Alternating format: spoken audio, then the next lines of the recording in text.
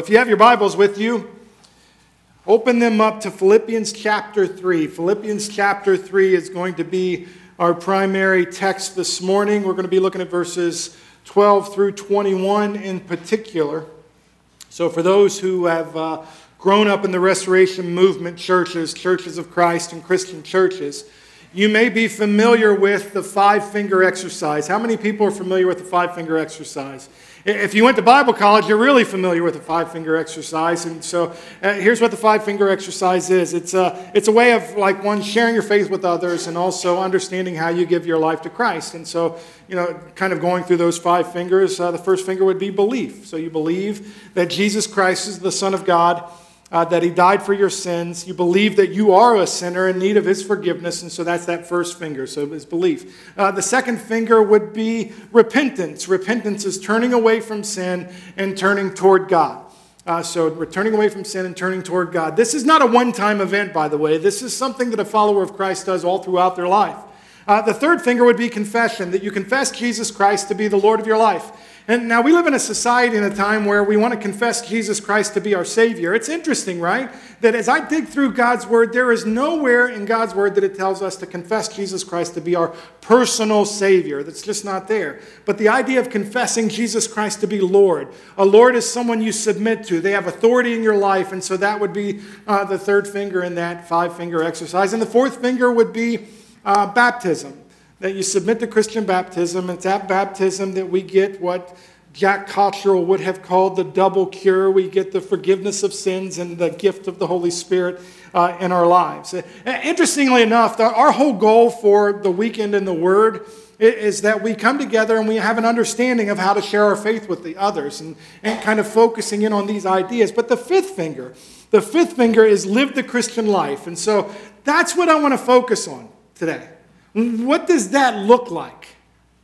I mean, what does the idea of living the Christian life look like, right? And is the idea of the Christian life that we have this sinless perfection? Is the idea of the Christian life that we have this license to sin? Because the truth of the matter is as you think about the Christian life, depending upon your view of God and His Word, that one of those two things are most likely the case. So our manner of living the Christian life often becomes the standard by which we seek to hold others to. And the Christian life, as we understand, is one that no matter which side of that, right? Is it a license to sin or is it this sinless perfection?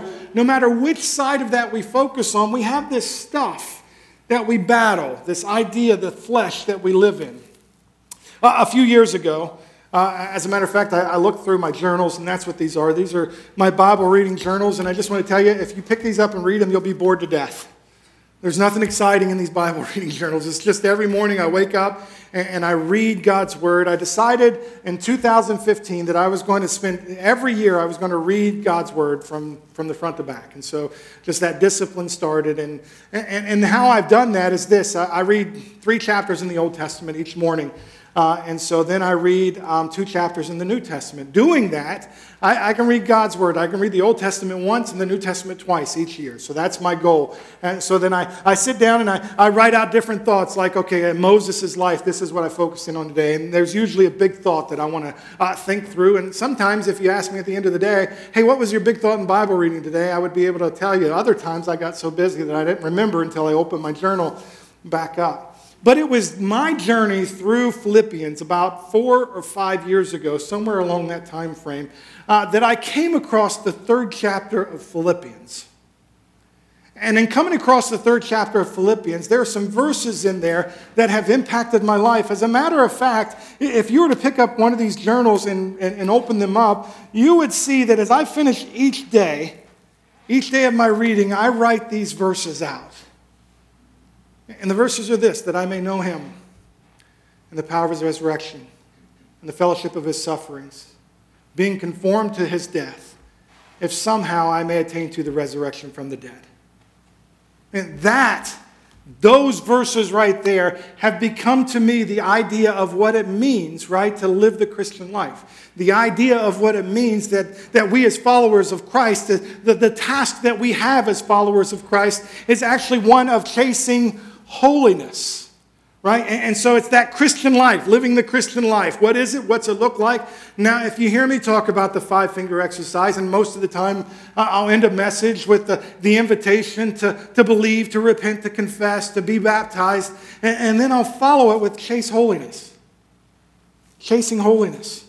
That's what God has called for each of us to do. And before we dig into our passage of Scripture this morning, I want to remind you of what Paul wrote through the inspiration of the Holy Spirit in chapter 1 when he said, "For I am confident of this very thing, that he who began a good work among you will complete it by the day of Christ Jesus. And as God is completing his work in us, we chase holiness." So what does it mean? What does holiness mean? Right? If you're doing the Core 52 reading, we just went through the chapter on holiness, and we learned that holiness is being set apart for the use of God. But there's another idea about holiness that I think we understand, the practical implications of holiness. It's becoming like Christ in word and in deed. And I believe in our passage of Scripture that we focus in on this morning, I believe that we can learn from Paul and follow his example, and that as we are chasing holiness, that run will look a few certain ways. The first thing we'll see is that we'll run with a holy dissatisfaction. We'll run with a holy dissatisfaction. Look at verse 12. Verse 12 declares, "Not that I have already grasped it all, or have already become perfect, but I press on, if I may also take hold of that for which I was even taken hold of by Christ Jesus." What is the all that Paul is referring to? The all is really found in those verses, chapter 3, verses 10 and 11, that I may know Christ. Right, to know him, the power of his resurrection, the fellowship of his sufferings, being conformed to his death, attaining to the resurrection from the dead. Here the Apostle Paul is declaring for the hearers in Philippi and the readers today that he's not grasped that he's not reached his goal. Please understand that this holy dissatisfaction that Paul has here, it's not this self-debasing attitude that says, "I'm no good." It's a realization from Paul how far he has come, but how much further he still has to go in his Christian walk. Which is amazing for me to realize, right? Because he wrote these words nearly 3 decades after meeting Christ on the road to Damascus. For Paul, there was still more to know. There was still growth that needed to take place in his own Christian walk. He said, "I've not grasped it all. I don't know him the manner in which I need to know him." And so he kept pressing forward. I'm reminded after you guys gave me the opportunity to become a preacher and I left my job at Simmons Company, I remember one of the first COPA meetings that I went to. COPA is the Central Ohio Preachers Association. It's the group that puts on the Men and Boys Bean Dinner every year that's coming up. And so I went to that first meeting, and usually at those meetings they have different topics that impact Christian leaders. And so one particular meeting, they had somebody come in to talk about preaching. Right, how to better preach a sermon. And man, here I am, brand new on preaching, right? And I remember that day, right, that Ray Lynn had spent over 30 years in ministry at the Heath Church of Christ. He had recently retired. So here he is coming to this meeting. I don't remember who was speaking that day, talking about preaching. But the fact is that person that was speaking that day had probably not spent 40 plus years preaching God's word. Had probably not been retired. I'm sure they weren't retired. But Ray comes into that meeting and he sits down front and center. And as soon as the speaker starts to talk, Ray takes out his pen and his notepad and he listens intently, writing down everything this guy had to say about preaching better sermons. See, in my thinking, I'm like, man, if there was somebody who could say, "Listen, I know all there is to know about preaching God's word and doing it. I'm retired now. There's no sense in me taking the time to do this." But no, that morning, Ray thought, "I have not arrived. I'm still not there. There's still more for me to know. There's still more ways for me to grow." Hey, see, the truth is, in the Christian life, we are never going to get to the point where we have arrived. We should never be satisfied like Paul. Paul pointing back like to his heritage and his accomplishments, right? I'm not there. And if anybody could have done that, it could have been Paul. Remember, he wrote these words about meeting Christ. "But when he who had set me apart from my mother's womb and called me through his grace was pleased to reveal his Son in me, so that I might preach him among the Gentiles, I did not immediately consult with flesh and blood, nor did I go up to Jerusalem to those who were apostles before me, but I went to Arabia and returned once more to Damascus. If someone could have rested in their position and in their training, it would have been Paul. Friends, what about us today? Do we have this holy dissatisfaction about knowing Christ? Or are we comfortable? I think of Nelson when I started here, and Sunday nights I'd ask questions, and he'd always have the answer prayer and Bible study. But then the other thing he would say about us as a body of believers often, if you guys were there, you'll remember. Ernie, you remember him saying, our problem is we're fat, dumb, and happy. That was Nelson's way of talking about the Christian walk and where we're at. Are we still growing in grace? Are we allowing God's word to be the cutting instrument of our souls? Are we being transformed into the image of Christ? This is the chase of holiness. Our problem is, and I'm just as guilty, please understand. Our problem is that instead of comparing ourselves to Christ and seeking to become like him, we often compare ourselves to each other. You've heard the silly joke, right, about the two guys that were being chased by the bear. The one guy decides to change his shoes. The other guy gets up and starts running and says, what are you doing? He's like, listen, man, I don't need to outrun the bear. I just got to outrun you. And the fact is that oftentimes we live our Christian life like that. As long as we're doing just a little bit more than so-and-so, as long as we're refraining from more sin than so-and-so, our chase for holiness has little to do with seeking to know Christ, and it gets caught up with trying to be better than so-and-so. What Paul declares here is this: listen, my standard of holiness is Christ alone. I've not yet attained that. I've not reached the goal. So I press on. This is the idea of a runner running a race. And this is what we should picture, right? This picture that Paul's wanting to paint here is the picture of a runner with their eyes on nothing but the finish line, right? And him running in such a way that when they get to the finish line, they collapse at the end, pressing forward to that goal. And what's that goal? Friends, the goal is not heaven. Because heaven would not be heaven without the presence of Christ. The goal is Christ. And to see him and to know him, knowing that we're becoming like him. The key to running with the holy dissatisfaction is found in allowing God's Spirit to work in our souls. To work in our souls. And to investigate us. I know I share this passage a lot, but it's true every time. Do we have that same posture as King David when he said, search me, O God. Know my heart. Put me to the test. Know my anxious thoughts and see if there is any hurtful way in me and lead me in the everlasting way. So often, instead of allowing the Spirit to search our souls, we do our best to self-reflect. Right? We make ourselves better than what we are, especially when we compare ourselves to others. We make ourselves worse than what we are sometimes as well. And we don't allow God to work in us, right? After all, how could he forgive such a pathetic sinner? But when we allow God to search us, he puts in us a holy dissatisfaction. And this is what I mean by that we realize we've not yet attained what he desires for us to be, but we keep pressing on. We keep chasing after that holiness that he's called us to. We're chasing more and more of him, more of his Spirit's work in our lives, more of living out that purpose for which he has taken hold of us. So friends, how's your chase? Are you running it with a holy dissatisfaction? Second thing, in addition to that, we run with a holy determination. Look at verses 13 and 14. Brothers and sisters, I do not regard myself as having taken hold of it yet, but one thing I do. Forgetting what lies behind and reaching forward to what lies ahead, I press on toward the goal for the prize of the upward call of God in Christ Jesus. Just so that the hearer of this letter was fully aware, Paul declares, listen, I'm not there. Friends, I don't want you to mistake. I haven't reached the goal. I'm continuing on this path. And he has an interesting play of words here, right? I find it really extremely interesting. Because when you read it, like, well, the one thing I do, and then he goes on to mention two things, right? But before you can do the one thing, you got to do the other thing. And the other thing was this. Paul says, listen, this is what I do. I forget what is behind. I forget what is behind. I thought about titling this message, Forgetting and Knowing. Kind of a play on words there, forgetting and knowing. Forgetting what is behind. And there's a couple of things that we need to forget as followers of Christ, right?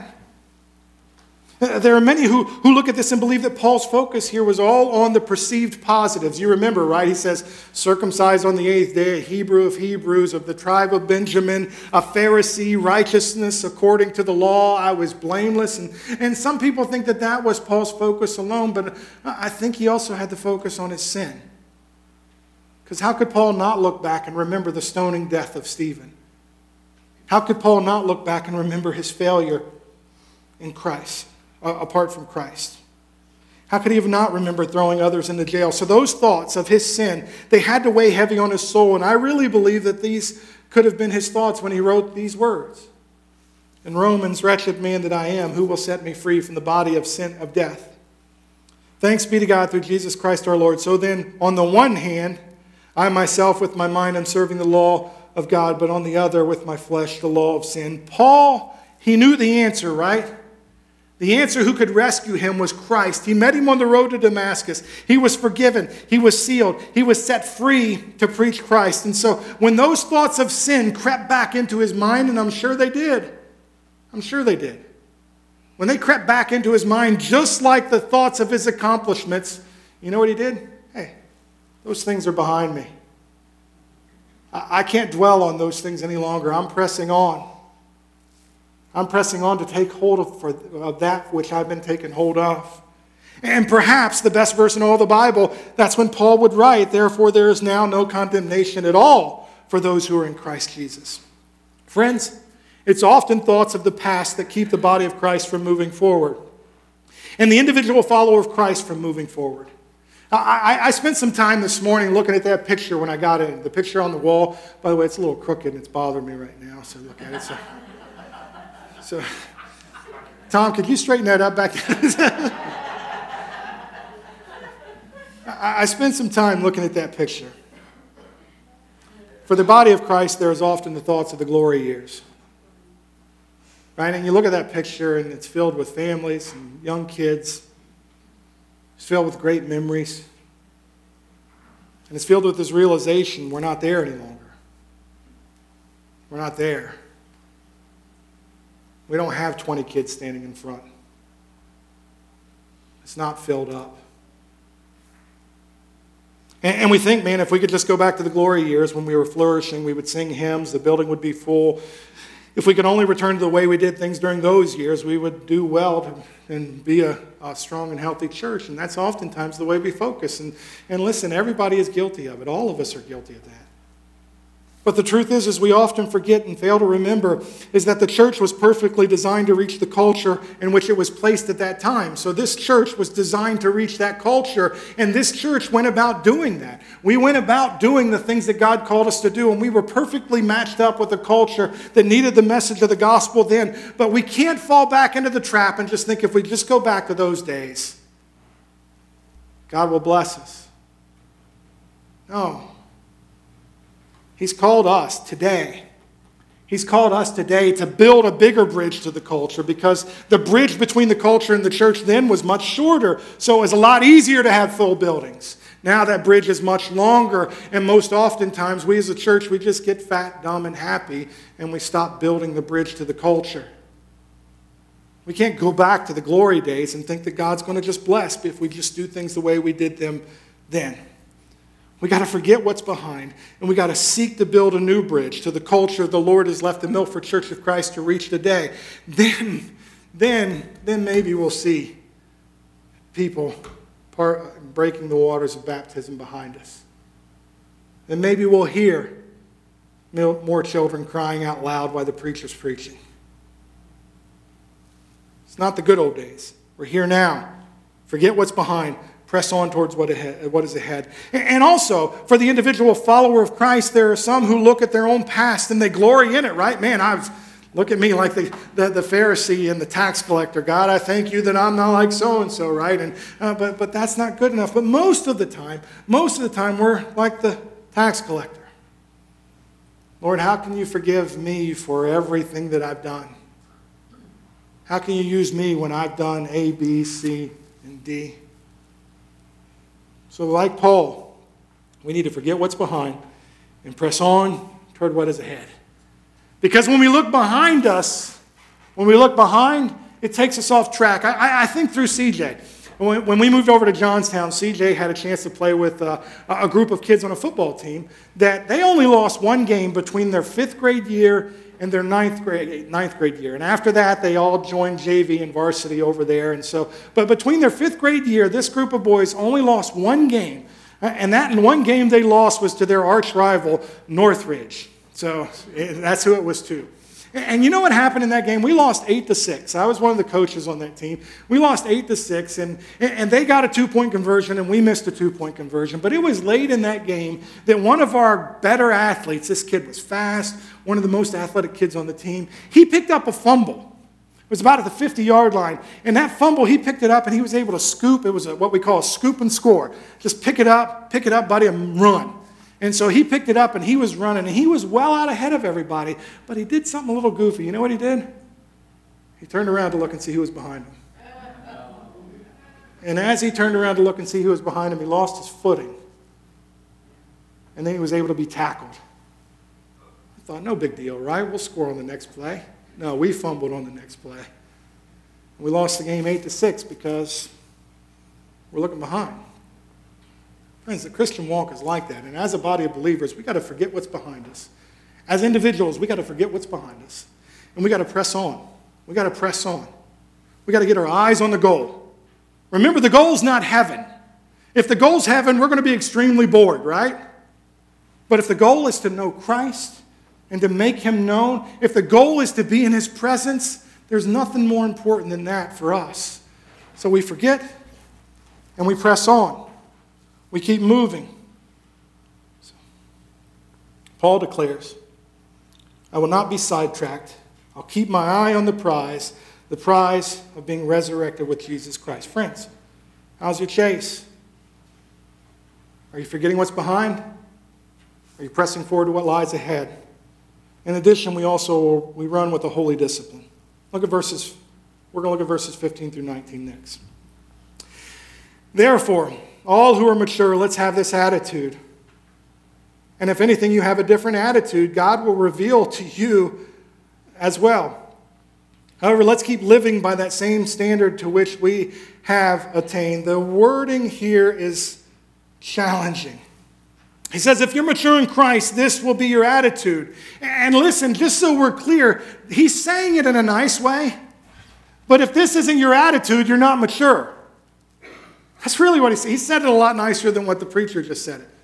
Like, if you're maturing, this will be your goal. You'll be chasing after Christ. He'll be the single focus of your life. You'll want to know him. You'll want to make him known. You'll want to live in the power of his resurrection. You'll be willing to share in his sufferings, right? You understand that you need him to raise you up on the last day. This is your goal. You're living toward that. If you're not,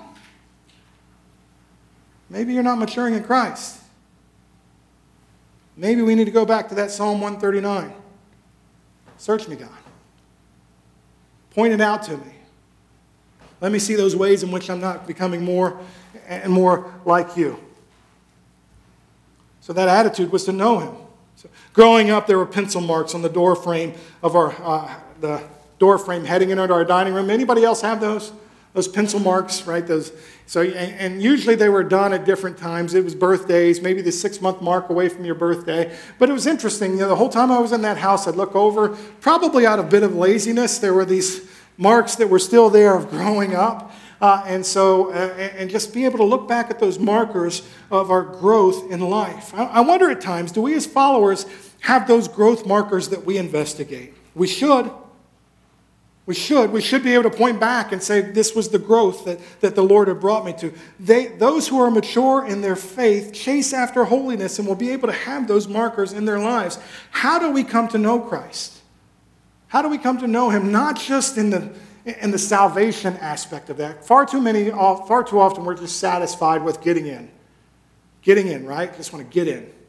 Get in. It makes me think of April and I, we used to go to Cedar Point every year for a date day.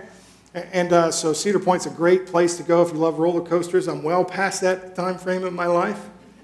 So I don't want to ride a roller coaster anymore. But man, just imagine walking into Cedar Point, right? And you get in the gate, and then you walk in, and you just stop right there. I'm in. I'm here. All right, there's no going and riding the Magnum, the Top Thrill Dragster. There's no going and riding all of those great roller coasters. I'm just in. Not really experiencing anything, but I'm here. Far too often, that's where we're satisfied in the Christian walk. So we need to saturate ourselves in God's word. We need to submit ourselves to the purpose which he has given us. And then we'll take hold of that which he has taken hold of. That's really what we need, is we need a new renewal and a new determination to live by spiritual disciplines that we ignore so much today in the church.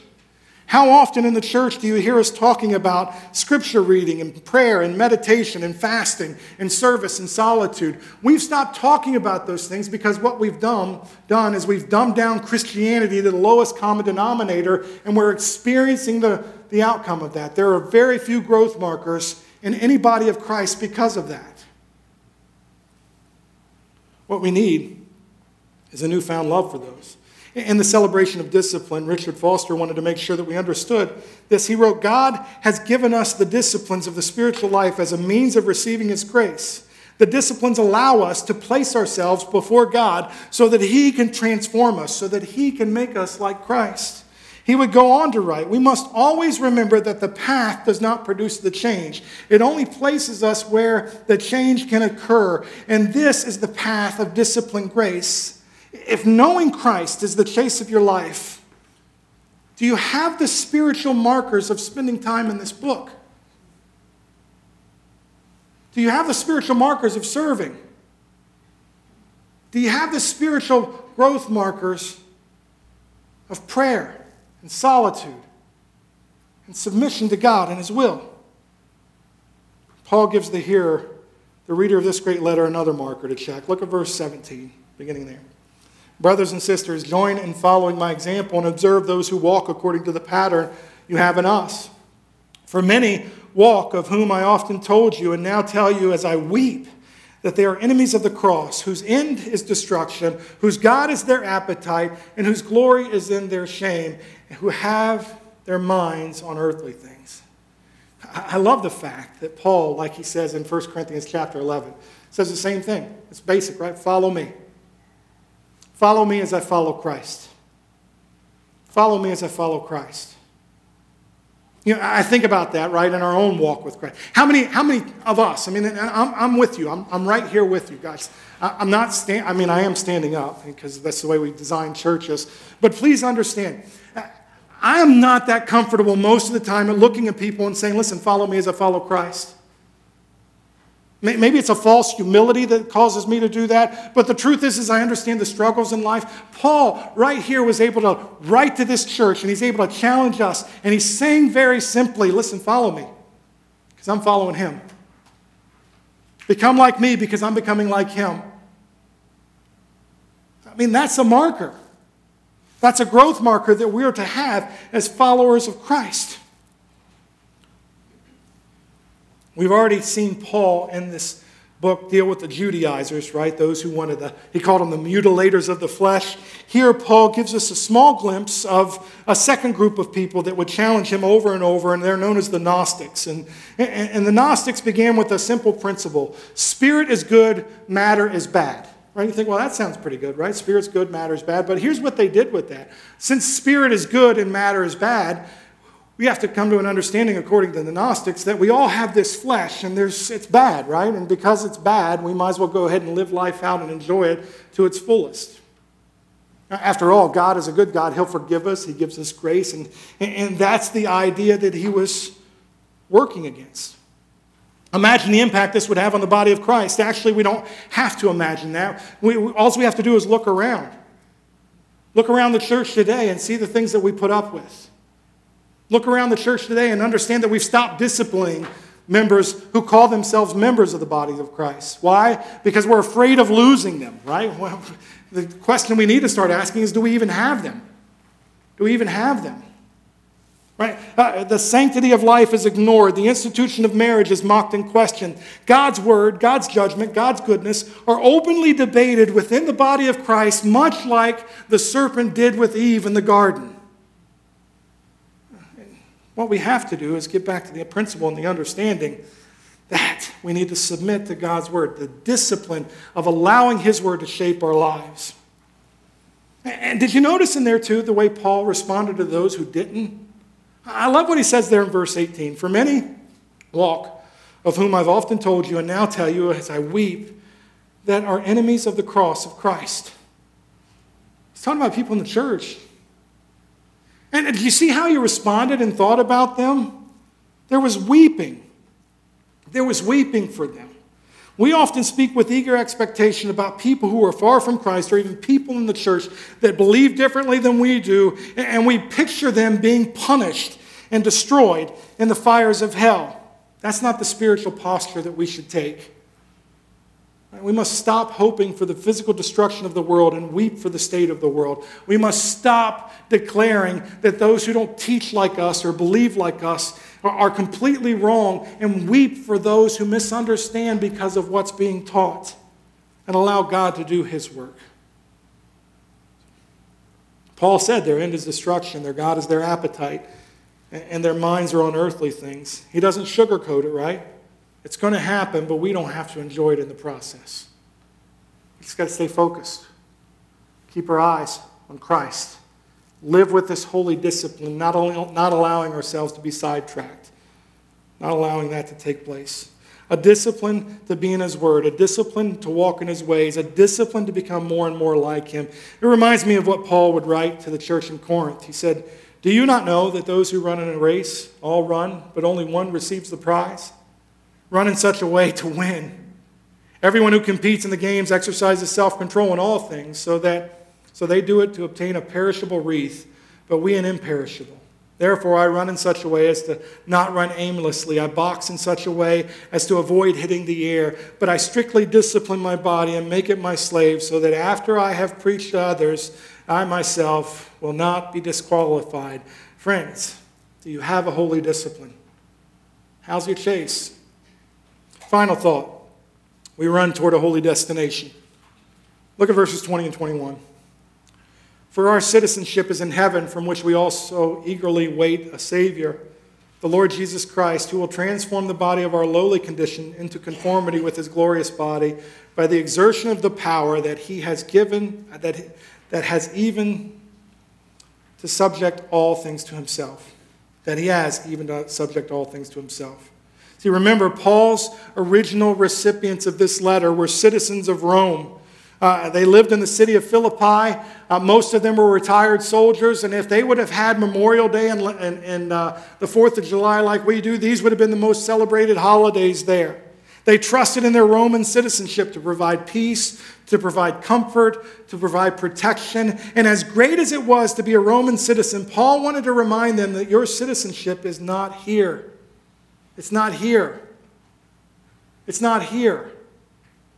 And we're merely traveling through this life with our eyes on the ultimate prize. And remember, please understand, the ultimate prize is not sitting on some cloud, playing some harp. It's being in the presence of Christ. Isn't it awesome to go home a lot of times? You spend a day at work, you spend a day away from the house, all of life is falling apart. But then as soon as you go home, you're surrounded by people who love you, care about you, want what's best for you. Multiply that by a gazillion, if that's even a number. That's that holy destination. That's that holy destination. This is not our home. Every time we say goodbye to someone we love on this side of heaven, we're reminded this is not our home. Every time we battle the temptations of the flesh and deal with regret of giving in, we're reminded that this is not our home. Every time we read a headline of some heartbreaking occurrence in the sin-infested world, we're reminded that this is not our home. And what we're also reminded of is the fact of this, is that every person we encounter deals with the same sin-infested flesh that we do.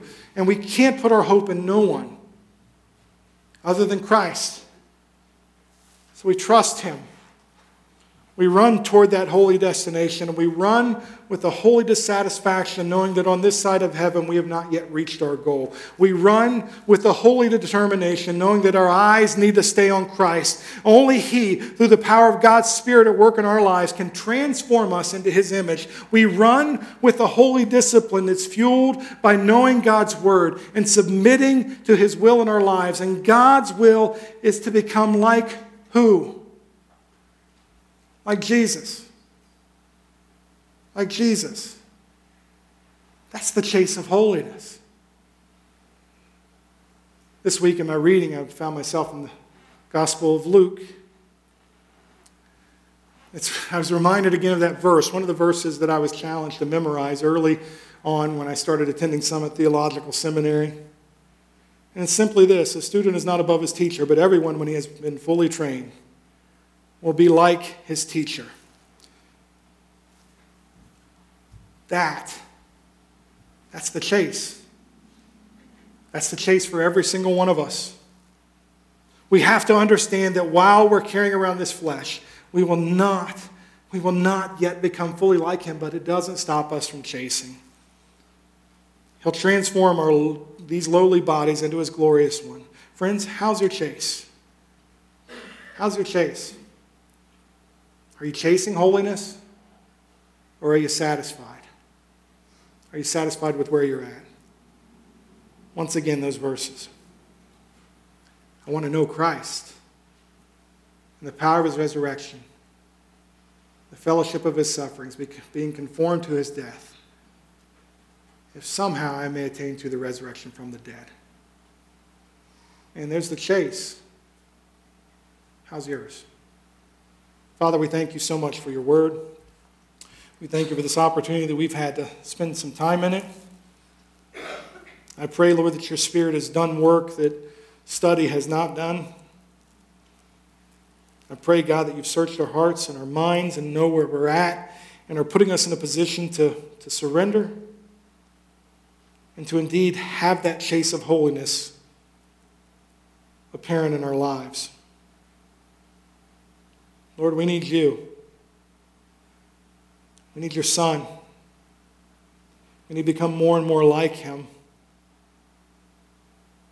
And that comes with an understanding that we're not yet there, that we need You, that we surrender to You, that we discipline ourselves, that we're trusting Your word, that we're constantly returning back toward You in repentance and renewal, and understanding, God, that You will raise us up on the last day. But until then, place within us a holy dissatisfaction. Place within us a hunger to become and know more and more about Christ and to become like Him. God, do what only You can do through the power of Your Spirit in our lives. We pray these things in Your Son's most holy name. Amen. If you've not yet given your life to Christ, please understand that everything I've just talked about, and here's a danger of a message like this. A danger of a message like this is just try hard, work hard, do more. And that's not the case. Because once we understand that we're not yet like Christ and we know we need more of Him in our lives, we understand that it's just this constant submission to Him as the Lord of your life. And if you've not yet made that determination that He is the Lord of your life, what's keeping you from doing so today? Remember, if you believe that you're a sinner and that He died in your place, you repent of your sins and you confess Him to be the Lord of your life. If you submit to Christian baptism, He'll fill you with His Holy Spirit and He'll help you on that chase. But it starts by surrendering to Him as Lord. If you've not yet done that, what's keeping you from doing so today?